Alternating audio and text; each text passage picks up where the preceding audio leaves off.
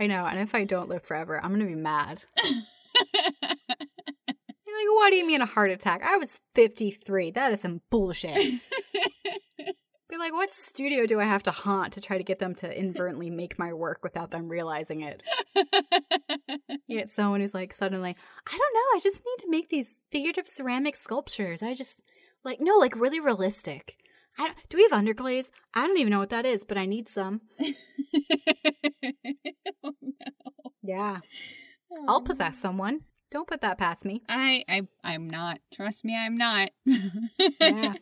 There's work to be done. Oh, dear.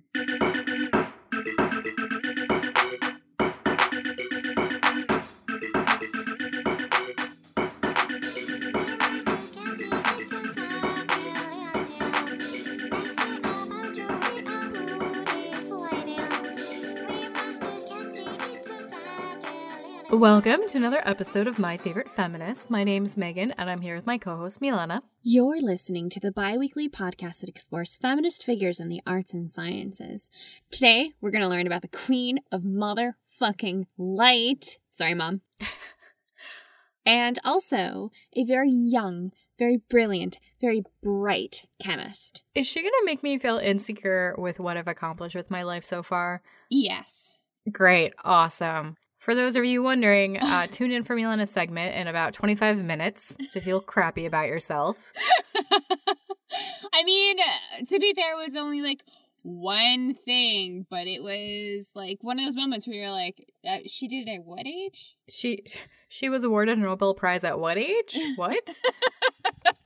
Oh, no. See, not that bad. She didn't get that far. Okay. Yeah. All right. Well, glad to know I can kind of lower my expectations then. Well, okay. My artist today is not going to make you feel insecure about yourself. We are getting international today. And yeah, I'm doing another sculptor, but she's different, I swear. So today's sculptor, she's not neoclassical, she's not even figurative, and she definitely never lived in Rome, like all the other sculptors that I've covered this season. I'm so proud of you. We are spending today with an Iranian contemporary geometric glass sculptor, Monir Shirazi Farmanfarmayun, aka Queen of Light, which is a nickname that I've given her. So you're welcome. Are you going to use Monir or Queen of Light this entire time? No, I'm going to use her name, Monir. I mean, I was trying to give her, like, a regal status. Her Highness. You know what? We're going to go into her family and then later who she marries, and you could kind of actually argue that. That's pretty legit. I like it. Yeah, it's not quite our Emperor Theodora, who, like, was legit Empress of the goddamn Byzantine Empire. But, okay, she doesn't come close because she doesn't have anyone assassinated as far as we know, and there were no bear trainers maimed or killed in the making of this episode. Well, that you know of. You don't know what's going on my end. I like your optimism. And I'm going to be extremely disappointed if you don't have any of that in the mix for your segment. I think that's false advertising. I think so, too. Well, okay, so you could argue that there is a little bit of royalty to her because her mom was actually an Ottoman aristocrat. So there's that. What? Yeah. She was born into a well-to-do family all the way back in 1923. Oh, cool. So we're about in the same time frame. Yeah, so her mom legit had, like, royal blood. On her dad's side, he was an intellectual and a politician. So between the two of them, they were very well-to-do, very wealthy family. And Monir, she super benefited from that. And it's pretty cool because her dad, he was the first one in their city to open a school for girls. Oh, that's so cool. Yeah, and I feel like there was someone you did, and it was a similar situation where their father opened. Yeah, I was just about to say that I guess he was just like, I see that she is an intelligent woman and there's not a resource for that, so I'm going to open one up. You know what? I didn't even consider that aspect of it. By all accounts, he was all about women's rights, and that might have been it.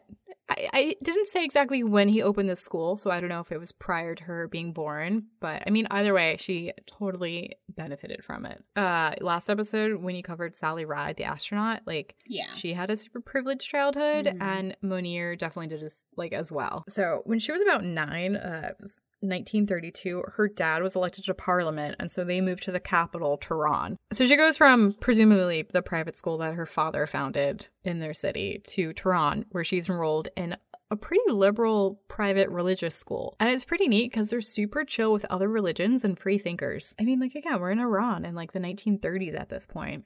I didn't expect that at all. Well, don't worry, because later on, we're definitely going to hit another historical point that I feel like as a whole, American history education just didn't cover any of this. I feel like there's a lot of Middle Eastern history. Yeah, do you remember our world history class? I remember how adamant our professor or our teacher was over Christopher Columbus being a rapist. That was the first time I heard a teacher be like straight up honest about that. Holy shit, were we in the same class? It was in the auditorium because there were so many of us. Yes, okay, see, that's not what I got from him at all, but I also wasn't paying attention. No, he was like pretty straight up with stuff like that, with like I remember, the other thing I remember from him too, is him saying he expected Putin to like hit a button like at any point and just completely assume dictatorship over Russia. Oh. You know what? That was over 10 years ago. And here we are. Still relevant. Super relevant. Oh, no. Yeah, he was super straight up in a way that I feel like a lot of high school teachers just weren't with students. So that's what I recall most from him. What were you going to say? I mean, that's not what I took away, though, because I wasn't paying attention in class at all. That's kind of what I was getting at, is that we were in an auditorium fucking around. Well, not all of us, apparently. Dork. Hey, bitch, you co-host a history podcast with me. We're in this together. I think that's a little rich coming from you. Okay,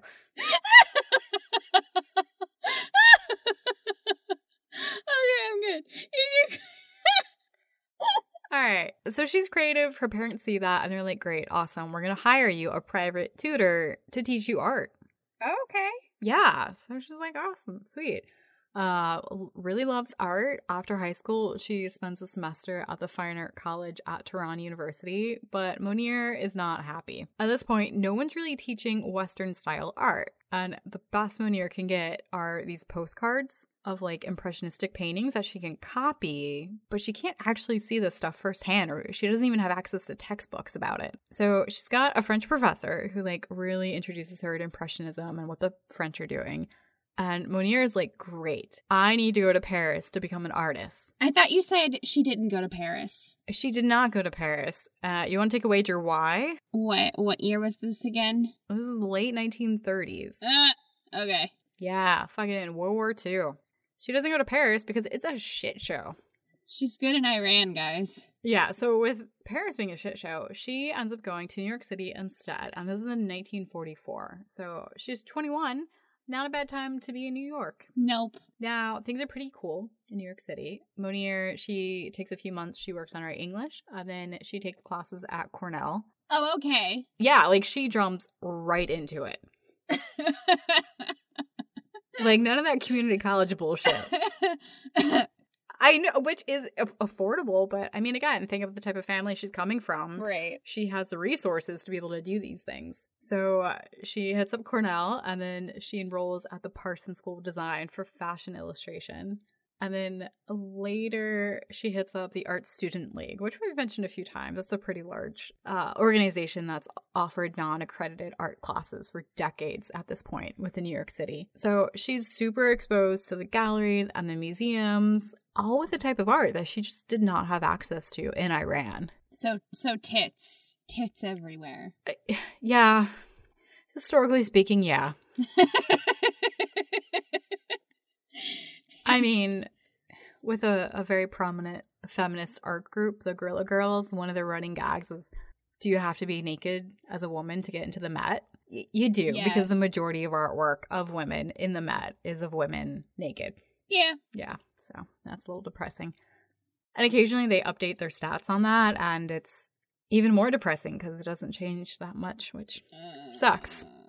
So yeah, she's able to see all the artwork with the topless women, and through her American sponsor, she is able to connect to a circle of art historians and curators that become really important down the line. So throughout her life, Monier is someone who's like a great example of really utilizing networking, which I'm super terrible at. You're the worst at it. I am. I'm the worst. She is not. It's impressive how connections she makes like in her 20s, like fast forward in her 80s, and she's like flexing hard on them. I was like, that's how you do it. And I think part of it was growing up seeing her parents and probably how they worked. I mean, especially with her dad as a politician. I'm sure to an extent like it became kind of second nature. So it really is all about who you know in life.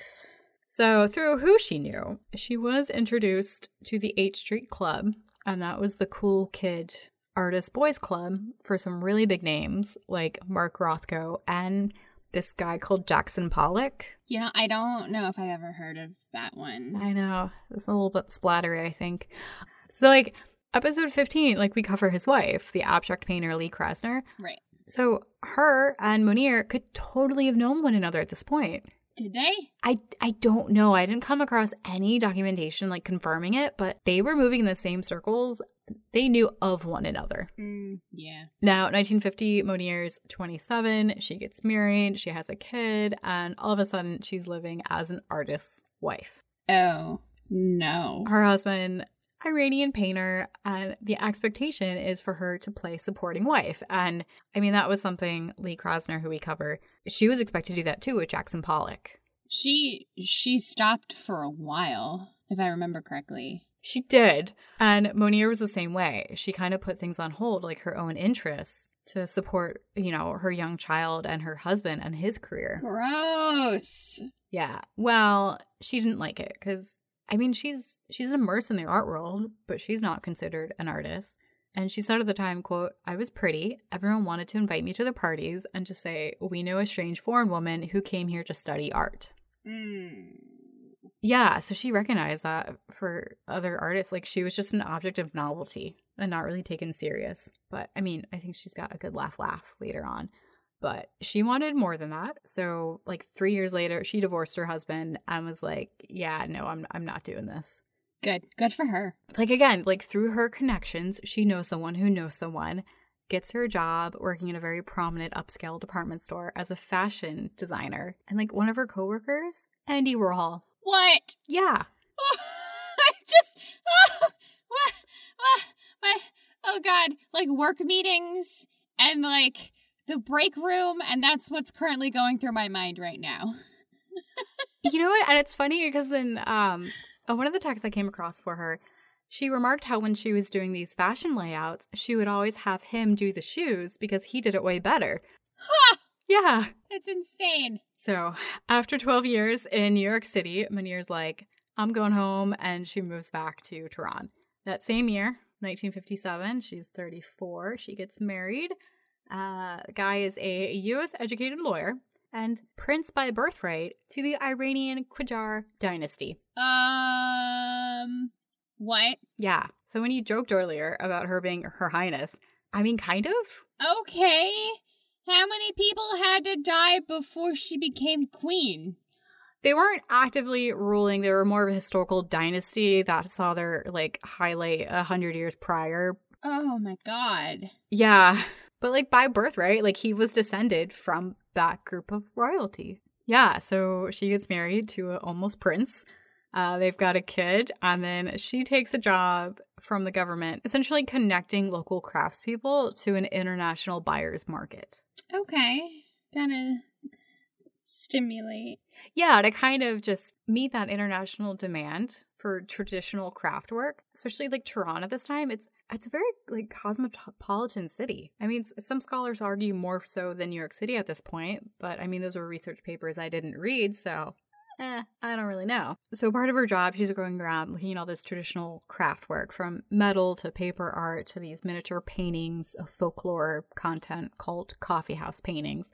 And she's collecting them in the process.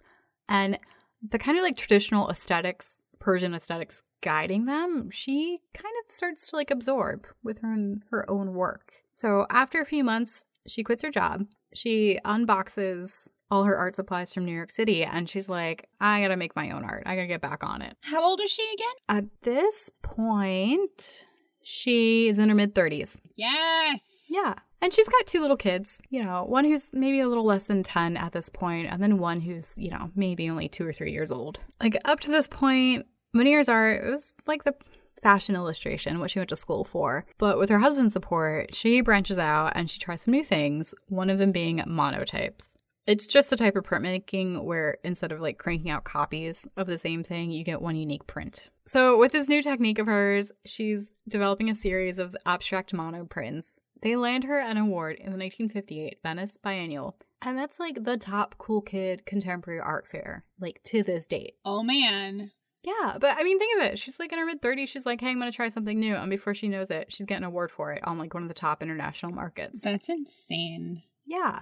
It's like she sneezed and was like, oh, here's an award for that. Okay. Well, obviously it took more work than that, but you know what I mean? Like she didn't, I guess she was like, I'm going to branch out and then just try something new. And it succeeded. Yeah. Like when she was younger, she felt insecure, especially being in New York, because she was around so many of these big name artists that everyone kind of brushed her aside by default. Mm-hmm. I mean, that was kind of the case, especially with these male abstract painters with women in general. Right. But even though she wrote that she still felt insecure during this time, like the support she got from it really helped push her forward and be like, no, like I'm actually an artist too, that was really nice to read. With that show, she got, you know, the support and recognition that really helped her. And fast forward a few years, she's 40 years old and she has her first solo show at the Tehran University. What? Hearing that made me think of all the people who are like, no, I'm too old to try something new. I'd be like, no, go for it. There's nothing stopping you but yourself. But you think even with her solo show, like, that could be a really big creative turning point? It was not. What? Yeah, so her biggest creative impact came when Munir walked into a mosque and she started crying. And that's what launched, like, her international art career. What? Yeah, this is when the whole Queen of Light thing comes into play. What? I know you were going to have questions, and I'm going to answer them. So, Munir, you know, very socially outgoing, hosted parties all the time, had people over. She had friends from New York City come visit in Tehran, one of them being Andy Warhol. Oh, okay. Apparently, he was just very quiet a lot of the time at the parties that she would hold. No surprise there. No. But on one of those visits, she had 2 artist friends come over and they went and visited a local mosque and mausoleum, which you're like, that doesn't sound like a place to take some friends from out of town. Actually, I mean, with the architecture and the... Yeah, but like the mausoleum part of it? I don't know what mausoleums in Iran look like. Okay, this one is insane. I figured. Yeah. It is the Shara Shrine, which translates to King of Light. Oh. It's insane. It's insane. You guys have to go Google it. So there's a documentary on Amazon about Munir. It's titled Munir. And if you have Prime, it's totally free if you subscribe to the channel for a trial. And one of the opening shots of the film is of them as they enter this shrine. And every surface is covered in mirrors. Oh. Like everything but the floor. Like these intricately cut, geometrically patterned mirror mosaics over everything. The ceilings, the walls. The shrine it's amazing and it's awe-inspiring and it's a holy site for Muslim worshippers. And when Munir and her friends visited in the early 60s, she walked in and she said afterwards, she's like, I was crying. She described it as, quote, imagine stepping inside the center of a diamond and staring at the sun. Oh, wow. The pictures are insane because the way the light reflects off of all the surfaces, it's just this like glittering gem that you've walked into, just as she described it. You should totally Google, like right now. It's so shiny. Political relations right now are a little fraught between America and Iran, but you know, if we could get tourist visas at some point, it would be crazy to go there. Like, I was reading about it in a few articles about her, and I was like, yeah, okay. Like, I can imagine something like that. And then I saw an actual video clip, and I was like, whoa, that is not what I had in mind. That is 10 times more awesome. It's just so visually overstimulating because there's just all these different surfaces, and they're covered in such finely cut patterns that just reflect the light at different angles and different colors. And I was expecting like oh, just goodness. one color. No, this is like every color you can think of. Yeah, there's like blue accents and greens kind of thrown in there. It's pretty crazy. And after that, her artwork completely changed. Like, Monier started working on these abstract geometric pattern glass pieces that's what she's most well known for today. And just like that shrine is completely over the top in the size of it and also like the decorative surfaces. That's how Monier made her art too. So they're large, they're heavy, they're very labor intensive. And because of that, she set up a workshop. Like in Renaissance art, where one artist would kind of design everything and then would have contract out labor, that's what Monier did too. So she would plan her designs. She partnered with a master glass craftsman to execute them. And like the type of glasswork in that mosque that she visited, like for centuries, specialty glass had been shipped in from Europe and it would often break in the process. Oh. And so what uniquely developed, you would get these craftsmen that would capitalize on that. And so that's why they would cut the glass into such small, precise pieces, because these larger pieces of glass just couldn't stand up to that shipping process. Right. So she's able to tap in on that skill set, and she bridges it in a contemporary content, which is pretty awesome. So Monier described in her memoir how she gave Ostad, her craftsman, like her abstract drawings, and then she'd ask for, a certain amount of individual pieces to be cut.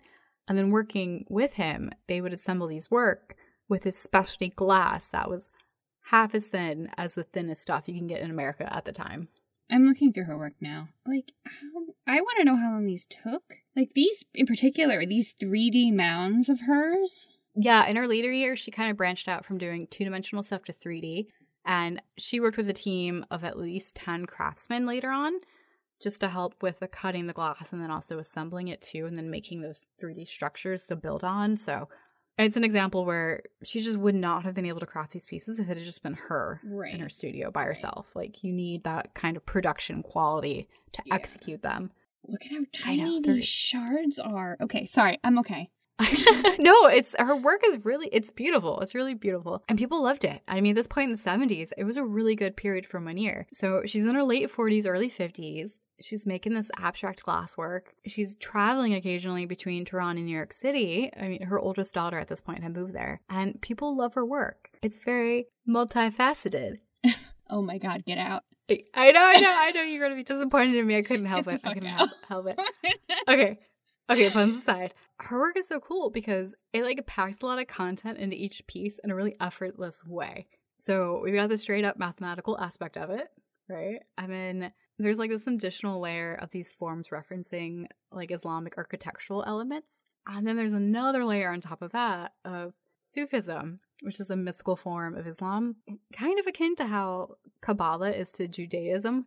Okay. And so that loads every form, like the triangle and the hexagon, with spiritual meaning. Okay. So for Monier, she said, quote, "For me, everything connects with the hexagon. The hexagon has the most potential for three-dimensional sculpture and architectural forms." So as Monier is developing her art, she moves, like I said, from paintings to making sculptures. Or when I say paintings, I just mean flat two-dimensional work. It's pretty wild because during this period, through her family, who they know, she lands her first United States solo show in New York City. That's so exciting. Yeah, it was her brother-in-law, who happened to know David Rockefeller, who happened to know a curator at MoMA, who happened to know a gallerist who would put on a show for her. What? I mean, that's exactly what happened, yeah. And then at her show, she meets another gallerist, Denise Renee, who was yeah, I'll show your work here in the United States in Paris too. And so that was a relationship that lasted for decades, and that really helped launch international interest in its sales. What? And Monier's art. How do you... I mean, it's depressing because you want to be no, it's not about who you know. No, it's about who you know. Oh. I'm sorry, but I'm pretty sure no one I know knows of any of the Rockefellers. Yeah, so I'm screwed. We're screwed, Milena. Sorry. Oh, no. Yeah. So, things are going good, right? Christmas of 1978, Monier and her husband, they're in New York City. So her oldest daughter's living there. She's married. Their youngest is in college up in Vermont. The family's together for the holidays. And that January, while they're in New York City, the Iranian Revolution breaks out. Oh, goody. I think we can safely add that to the list of shit they didn't teach you in American public schools. No. Yeah, I don't remember anything if they ever touched on it at all. Basically, people were unhappy with the ruling monarchs, and they were pushing westernization with a pretty heavy hand. So Iran flipped from an authoritarian regime to a religious authoritarian regime. And that's the best way I can summarize it in one sentence. I don't need to know anymore. I can do an entire episode just on that, but we're moving on. So essentially that left Munir and her husband fucked. Right. They were supporters of the overthrown monarchy. They lost everything. Oh, no. Everything back in Iran. Their home, her husband had a few businesses, all of her artwork.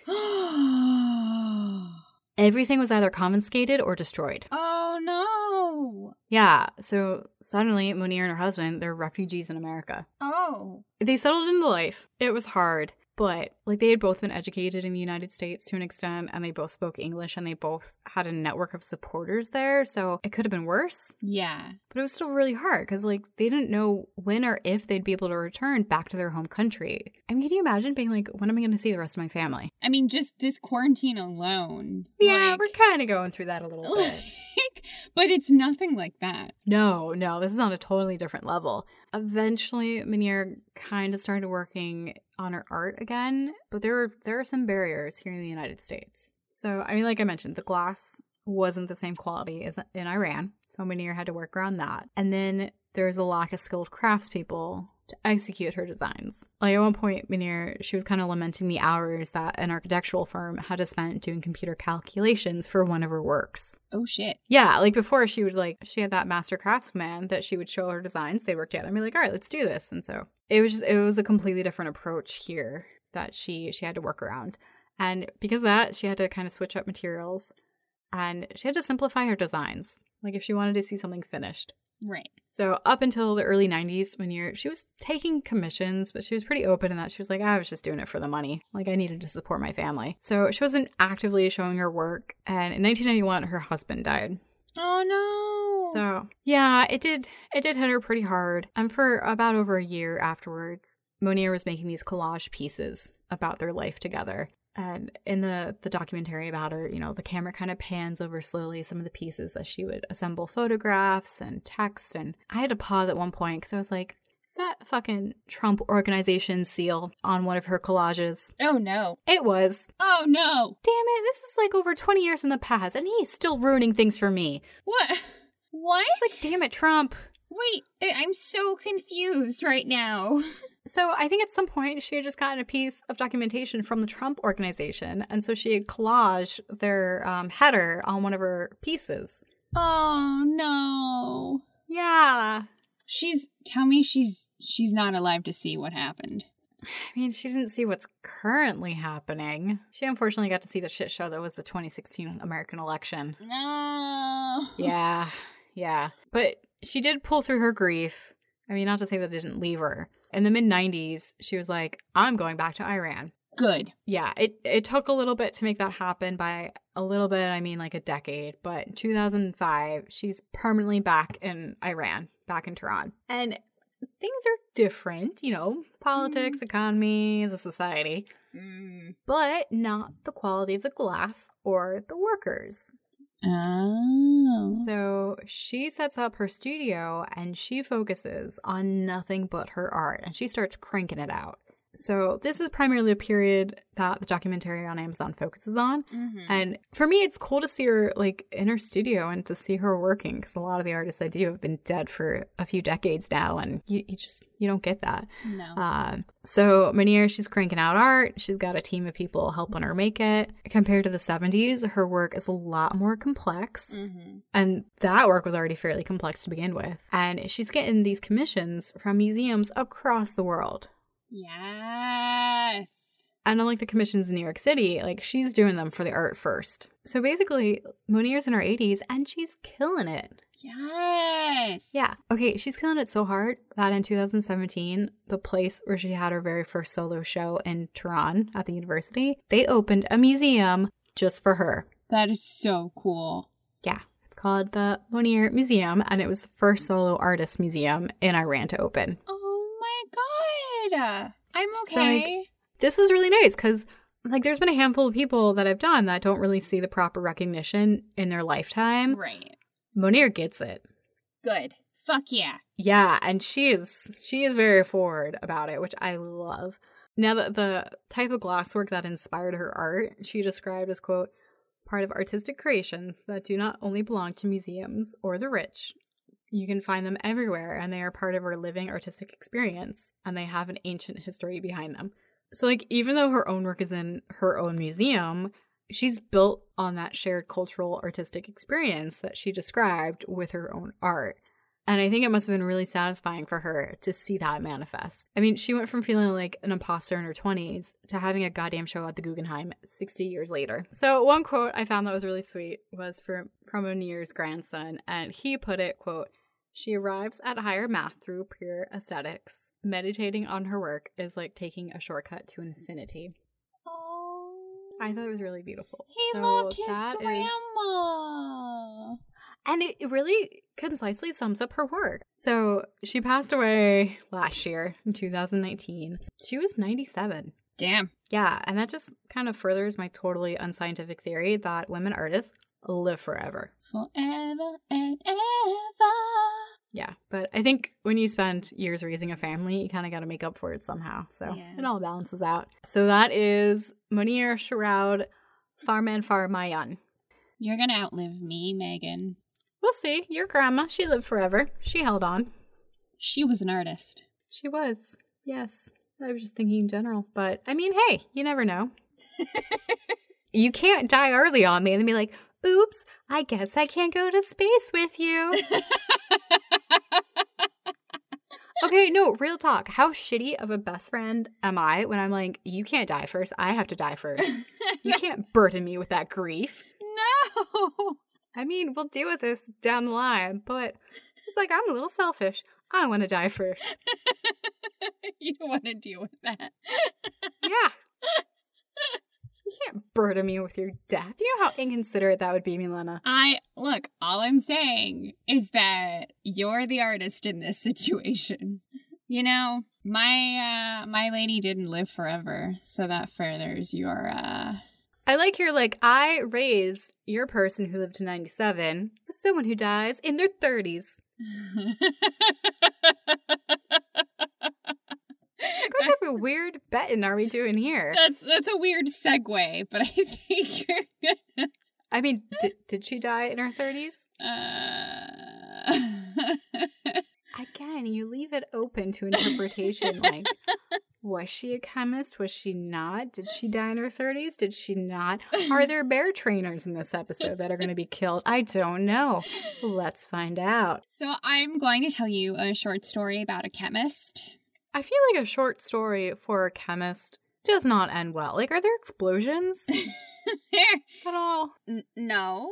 Okay. There's leprosy, chalmugra plant oil, tuberculosis, and at least good old-fashioned sexism. But honestly, if I'm being honest, there was probably a little racism thrown in as well because she was black in America in the early 1900s. I mean, shit, to be black now. Yeah. Like, it happens. I feel like by default, anytime we're covering someone in America, it's sexism and racism might be the default. And I'm also going to just geek out a little bit about microbiology and biochemistry. Just a little bit in there. It's going to be fun. Okay, it's going to be a fun ride. I'm going to take you to Seattle, where Alice Augusta Ball was born. Seattle, Washington, on July 24th, 1892. Her parents, James Presley and Laura Louise, were two prominent figures in their community. Both were photographers. Her father, being a photographer, was also the editor of the Colored Citizen, which was a newspaper at the time, and was also a lawyer. Her grandfather was also a prominent photographer and an abolitionist who did portrait work via daguerreotypes, which is just the process of developing photographs onto metal rather than paper. Oh man, talk about old school. I know. Cool. So cool. So Alice was one of 4 children. Her brothers' names were William and Robert, and her sister's name was Addie. So, if you're playing the imaginary drinking game I wish our podcast had, take a double shot because we not only know all of her immediate family members' names, but we also know her grandfather's name. That is pretty cool. And pretty much everything I came across, they only mentioned Munir as an only child. And then there was one text that was like, oh, hey, by the way, she had a brother. And it was like, what? I don't know who to trust. I feel so lied to. I did. I really did. And like I said, like I go for the hardcore scholarly like sources. And I was like, y'all lying to me. So that's pretty cool that not only do you have the names of her siblings, but also her grandpa too. It's good. Okay, so here's a fun family fact. African-American family, but they were prominent. And both mom and dad were listed on Alice's birth certificate as white so that she could pass a little easier. It's messed up that they had to do it, but I think that also speaks to their political sway that they were able to get to do that. The person who was documenting it to agree to it. Right. I mean, like, yeah, so overall prejudice was a thing, but, like, her family was not in the worst spot. So she grew up in Seattle. There were 2 years when she was young that she spent in Hawaii because they moved there for, like, warmth for grandpa's arthritis. Oh, that's so badass. I know, like right? But, like, a year later, he passed away, and they were like, well, grandpa's not here. We're gonna go back to Seattle. Yeah, I know. I shouldn't laugh. I'm like, that sucks. Be like, oh, Grandpa died and now we have to leave Hawaii. Like,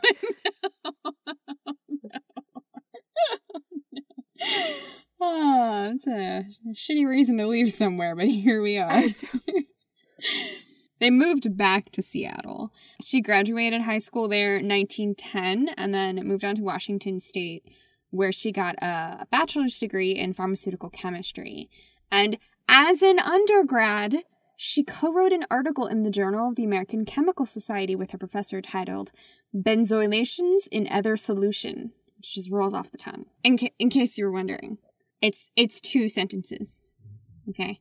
Benzylation is the introduction of a benzoyl group into a molecule, and a benzoyl group is a functional group, which just means that you can, like, predict the kind of reaction something's going to have, because each functional group has, like, a specific reaction to specific, like, things that they're mixed with. And stuff? Yeah. Okay. So you can kind of be like, oh, that's gonna explode. I don't actually know if benzoyl explodes. I don't think benzoyl explodes. You know what? I feel like it's a safe bet with chemistry to have that as a default setting. I don't think it explodes, though. I have to go back to my chemistry. But the big takeaway here is that a woman of color in the early 1900s was published nationally for her work in science, and she only had a bachelor's degree. Is this the part where we're supposed to feel bad about what we've accomplished with our life, or is there more? No, there's a little more. Oh, okay, lovely, great. When I was in college, I finally figured out how to make the perfect stovetop rice, and that was a big accomplishment. I sometimes still burn rice, but not purposely. Yeah, see, your brother does it on purpose, and then he calls it Pega. It's a family household thing.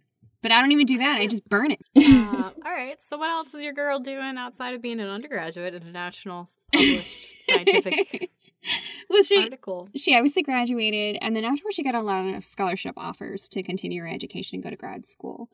Oh, nice. Yeah, so she had one that went to, like, California, Seattle, whatever, but she decided to go to the University of Hawaii for a master's degree in chemistry. Her thesis... She's like, Grandpa, I'm doing it for you. I know, right? Her thesis focused on the kava plant chemical properties. So, kava plants are plants that are found mainly in Pacific areas like Hawaii. Their roots were used by non-Westernized cultures for medicinal purposes, religious purposes, political, social, the whole deal. It was basically integrated into these societies, and the consumption of these plant roots have euphoric effects. Of course, when Europeans started trouncing around, this was something that was deemed by the Christian and Western world as, like, unclean, and it was often banned because of how strong the kava plant was tied to this culture that the Christian society refused to understand or tolerate. Oh, you know the higher-ups were doing it, though. Oh, yeah, for sure. For sure. Yeah. Which brings me to my next point. Kava plants have compounds called cavalactone. It's a specific kind of lactone, and they are what makes the euphoric stuff happen, essentially. Even the medicinal purposes. So not just when you're feeling like you want, like, a spiritual commune, but also when you need medicine. Because kava plants are used in pharmaceuticals, like modern day medicine. Okay, cool. Yeah. So, you can't do it, but we're going to use it for our medicine and then hike up the price. Yeah. Yep. So she was all up in that plant life and how plants can be used to create modern medicine. And I have a strong feeling she would have liked or did like weed. I did not come across any of that, but just throwing that out there. Anyway, with her work on the kava plant, she was starting to understand and get familiar with plant life in general on the chemical level. Okay. Because of this work, she was contacted by Dr. Harry T. Holman at Kalihi Hospital in Hawaii. And he had a huge problem, Megan. What was that huge problem? Yes. He needed something to help his patients calm the fuck down. No. Actually, that's a good guess, though. No, his problem was leprosy. Oh, that was so close to being my number one answer. Was it really? Or okay, I'm gonna say we've been doing this podcast for a little bit now. We have never come across leprosy. Nope. Like, for me, that's something in a Princess Mononoke movie. Okay, yes. Was going to be my next point. Because do you want to learn about leprosy? Because nobody really knows about leprosy. They don't even know it's still a thing. It's gross, and all your bits start falling off. Oh. And everyone goes, ew, you gotta live with other people with it. And that's how we got leprosy colonies. And that's all I can tell you. So, yes, that's why I wanted to bring it up. Because people don't even realize it's still a thing. It is. Because in 2018, there were over 200,000 new cases of leprosy worldwide. Okay, ew. Is it something like more attributed to certain climates? No. Okay. So, are you ready for some... what? Is it bacterial? Like, I don't... Are you ready for some horrifying medical facts? Oh, you look so excited. Okay. All right. Share it with us. Okay. We're listening. Okay. I was so excited researching this. It's not even funny. Oh my goodness. It gets its name from the Greek word lepra, which means scale. It's been around since as early as 600 BC, and there are thoughts of it originating in the northern African regions, right? So it is mostly transmitted through prolonged contact with people who already have it, and the person who contracts it needs to have a specific gene variance than what we would call the normal population, And this gene variance is actually connected with the same area of DNA that allows the progression of Parkinson's. Okay, that's some super shitty luck. So, not only genetically are you prone to getting Parkinson's, but that same gene makes you susceptible to leprosy? Yep. Okay, can you still get leprosy even if you don't have that gene variation? It's very rare. Like, you could still get it, but it's more likely if you have that variant. That is so crazy. How are we not all dead? Wait for it. Oh my god. So it's also prevalent I'm okay. It's also prevalent in impoverished communities. But leprosy has also been found in red squirrels and armadillos, and there have been some cases of people getting it from animals, making it what we in the business like to call a zoonotic disease. So, like, you can get it from other animals, like rabies and leptospirosis, minus the rabid raccoon biting or accidentally ingesting rat urine. I have so many questions. Okay. Hey, talk about a shitty stroke of luck. Of, like, let's say you're already prone to getting Parkinson's, and then also, like, your family's really poor, and you have to live in these pretty, like, not great conditions where you might be exposed to red squirrel piss. Is that what you said? No. Red squirrels could have leprosy. Just red squirrels in general. So yeah. I was comparing it to, because zoonotic diseases, those were the other two that stand out. As zoonotic diseases, rabies and lepto, they're not at all related to leprosy. But I was trying to explain what a zoonotic disease was. Yeah. So we move on. There's more. It is also known as Hansen's disease, named after Norwegian physician Gerhard Ammer Hansen.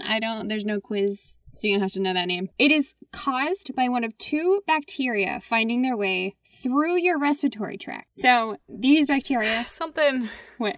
We're a little worried about that right now, collectively, as a planet. Oh, yeah. Okay. Oh, yeah. So these bacteria have really long scientific names. I'm not going to tell you them. However, they actually share the same genus as the bacteria that causes tuberculosis.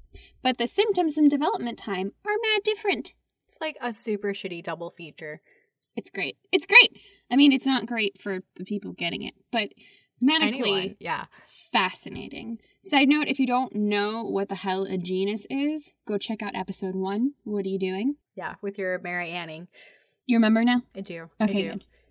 And your dinosaurs. Although, don't ask me what dinosaur exactly, because it's a long neck or a short neck. I don't quite remember. There was debate about that.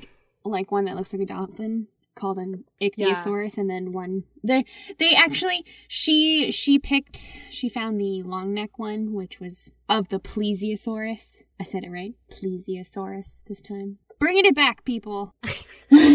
I'm okay. Go listen to our very first baby episode with our baby audio setup. It's great. But this, Megan, is where it gets really interesting, because you can start to show symptoms 1 to 20 years after exposure. Okay, that's some bullshit. Okay, is it something kind of like shingles where it might develop later on because, let's say, you're really stressed and you've gotten older and your immune system is a little bit more compromised, and so it's like, hey, guess what?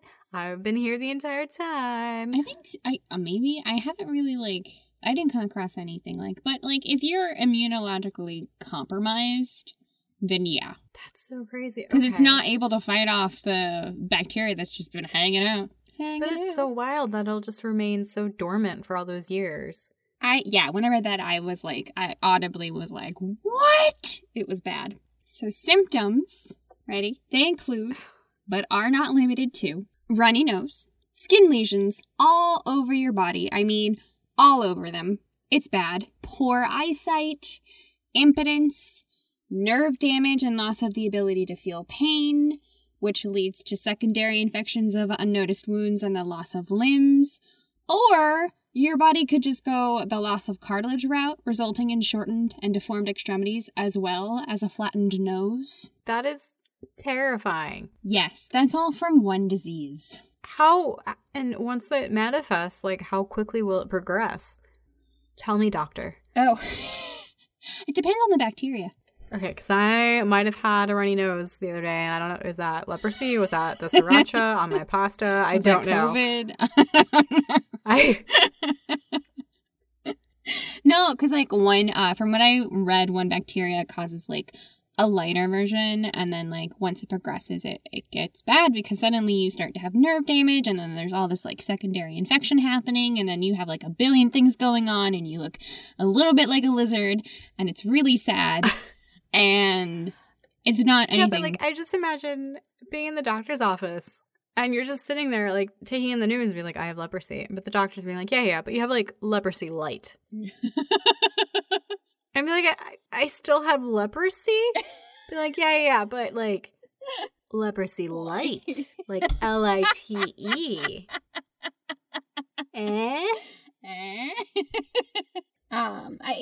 There's a treatment now, so hopefully you can get to that before it's the case. But there are communities still worldwide that don't have that access. Even with I think the World Health Organization is they have a program where they administer treatments now, but it's no longer sponsored by the United States of America. But you know what we did historically with people who had leprosy, Megan? Put them in colonies, far away from everyone.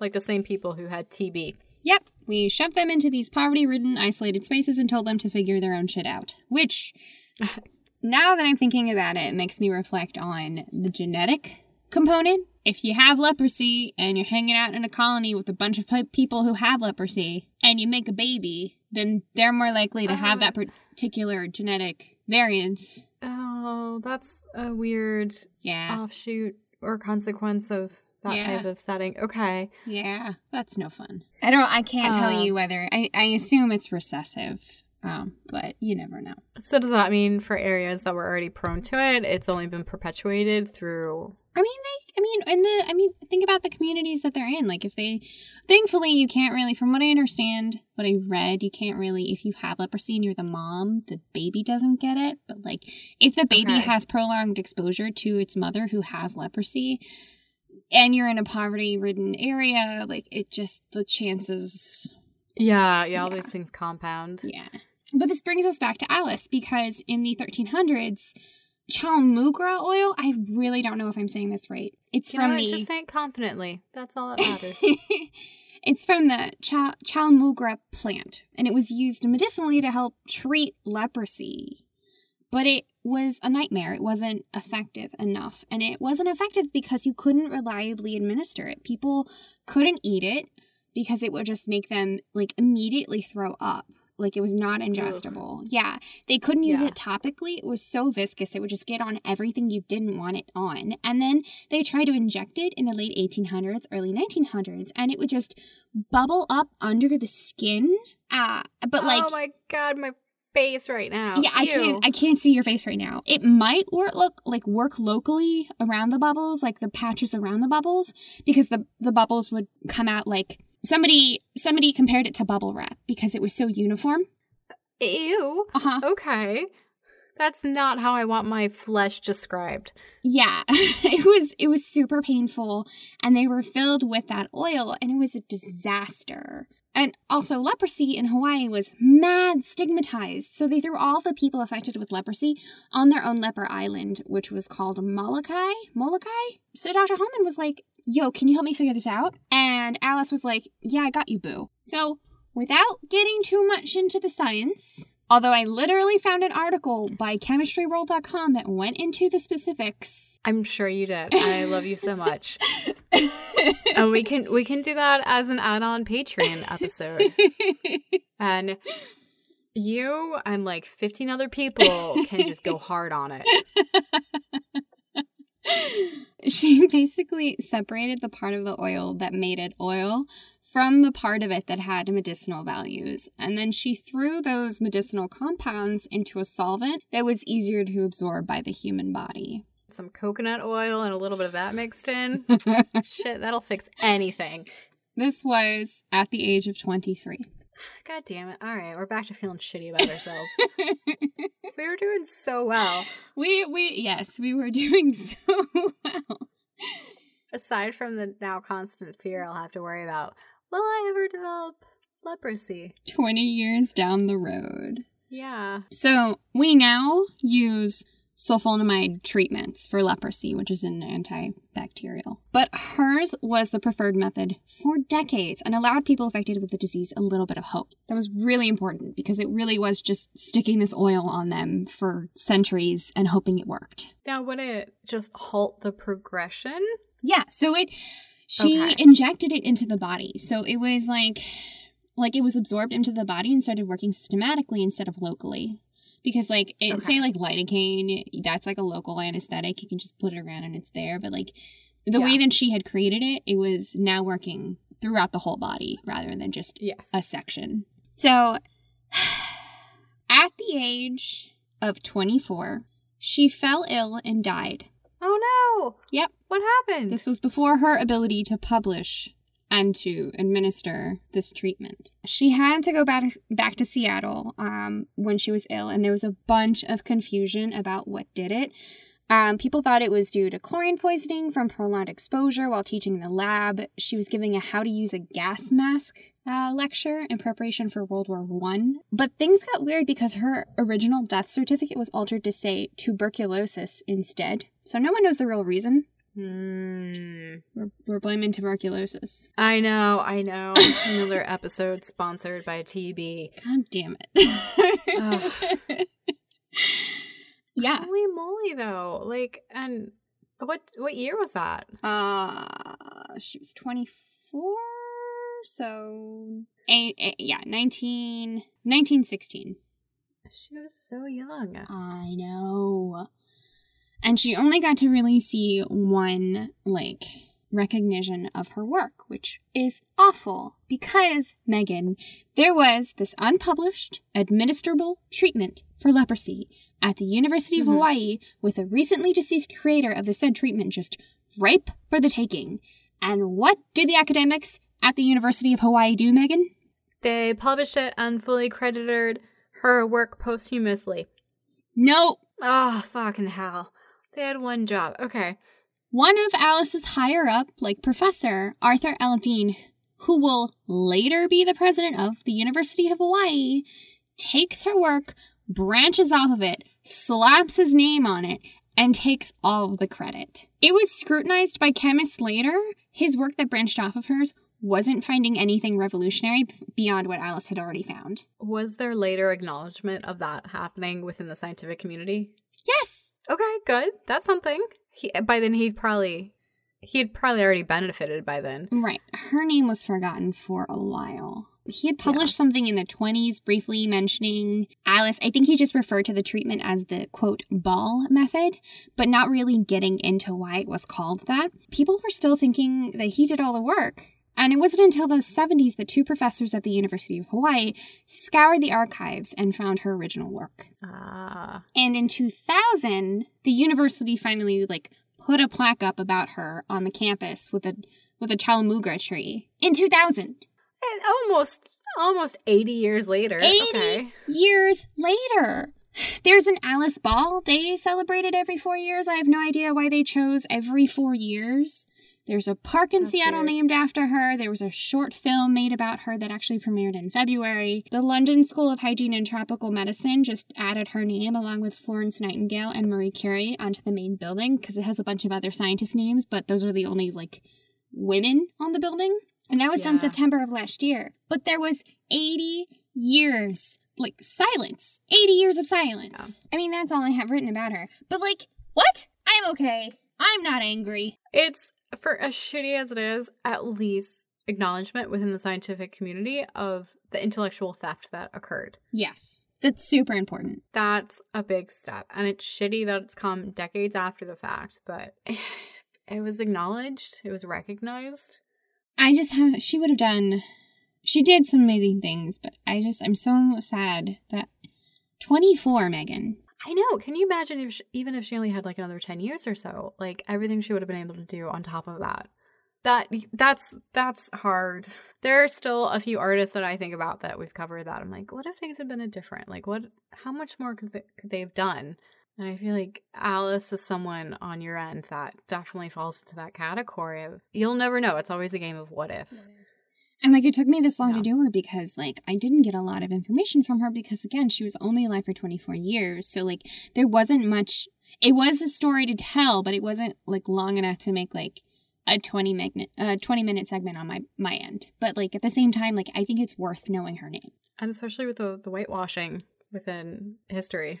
I mean, that can be another component of it, of some of the people we've covered. It's hard to find solid documentation because historically at the time, people are like, whatever, sorry, you're not a white man. You're not worth writing down. So that can further kind of make things harder. But, well, gee, I'm glad we can end on a happy note today. Yay! All right. Well, as always, if you guys have made it this far, you're really awesome, and we super appreciate it. And if you want to show some appreciation, we have that PayPal donation button right on our website. Anything helps. It really does. But Milan, if people want to learn more about the people we've covered and see some of the images of my person who lived to be almost 100 and yours who was just barely drinking age, where can they go? We have a website, myfavoritefeminist.com. Our Instagram and Facebook are under My Favorite Feminist. Our Twitter is at Milena Megan. That's at MilenaMegan. You can listen to us on Spotify, iTunes, Stitcher, TuneIn. And if you feel so inclined, it takes 2 seconds to subscribe, share, and comment. Let us know in the comment section below. Let us know where you were gonna go before everything went to shit. We want to hear about our next year's vacation because we're just gonna do it next year, hopefully. Fingers crossed. Yo, I've written off everything for the next 18 months. I think actually I was supposed to go to Germany this fall. Yeah, there was talk of doing another family trip down to Colombia. Yep, not anymore. I've been looking at some very lovely screensavers. Spain, Greece. It's almost like I'm there. One day. Oh well. But until that day, we'll see you next time, guys.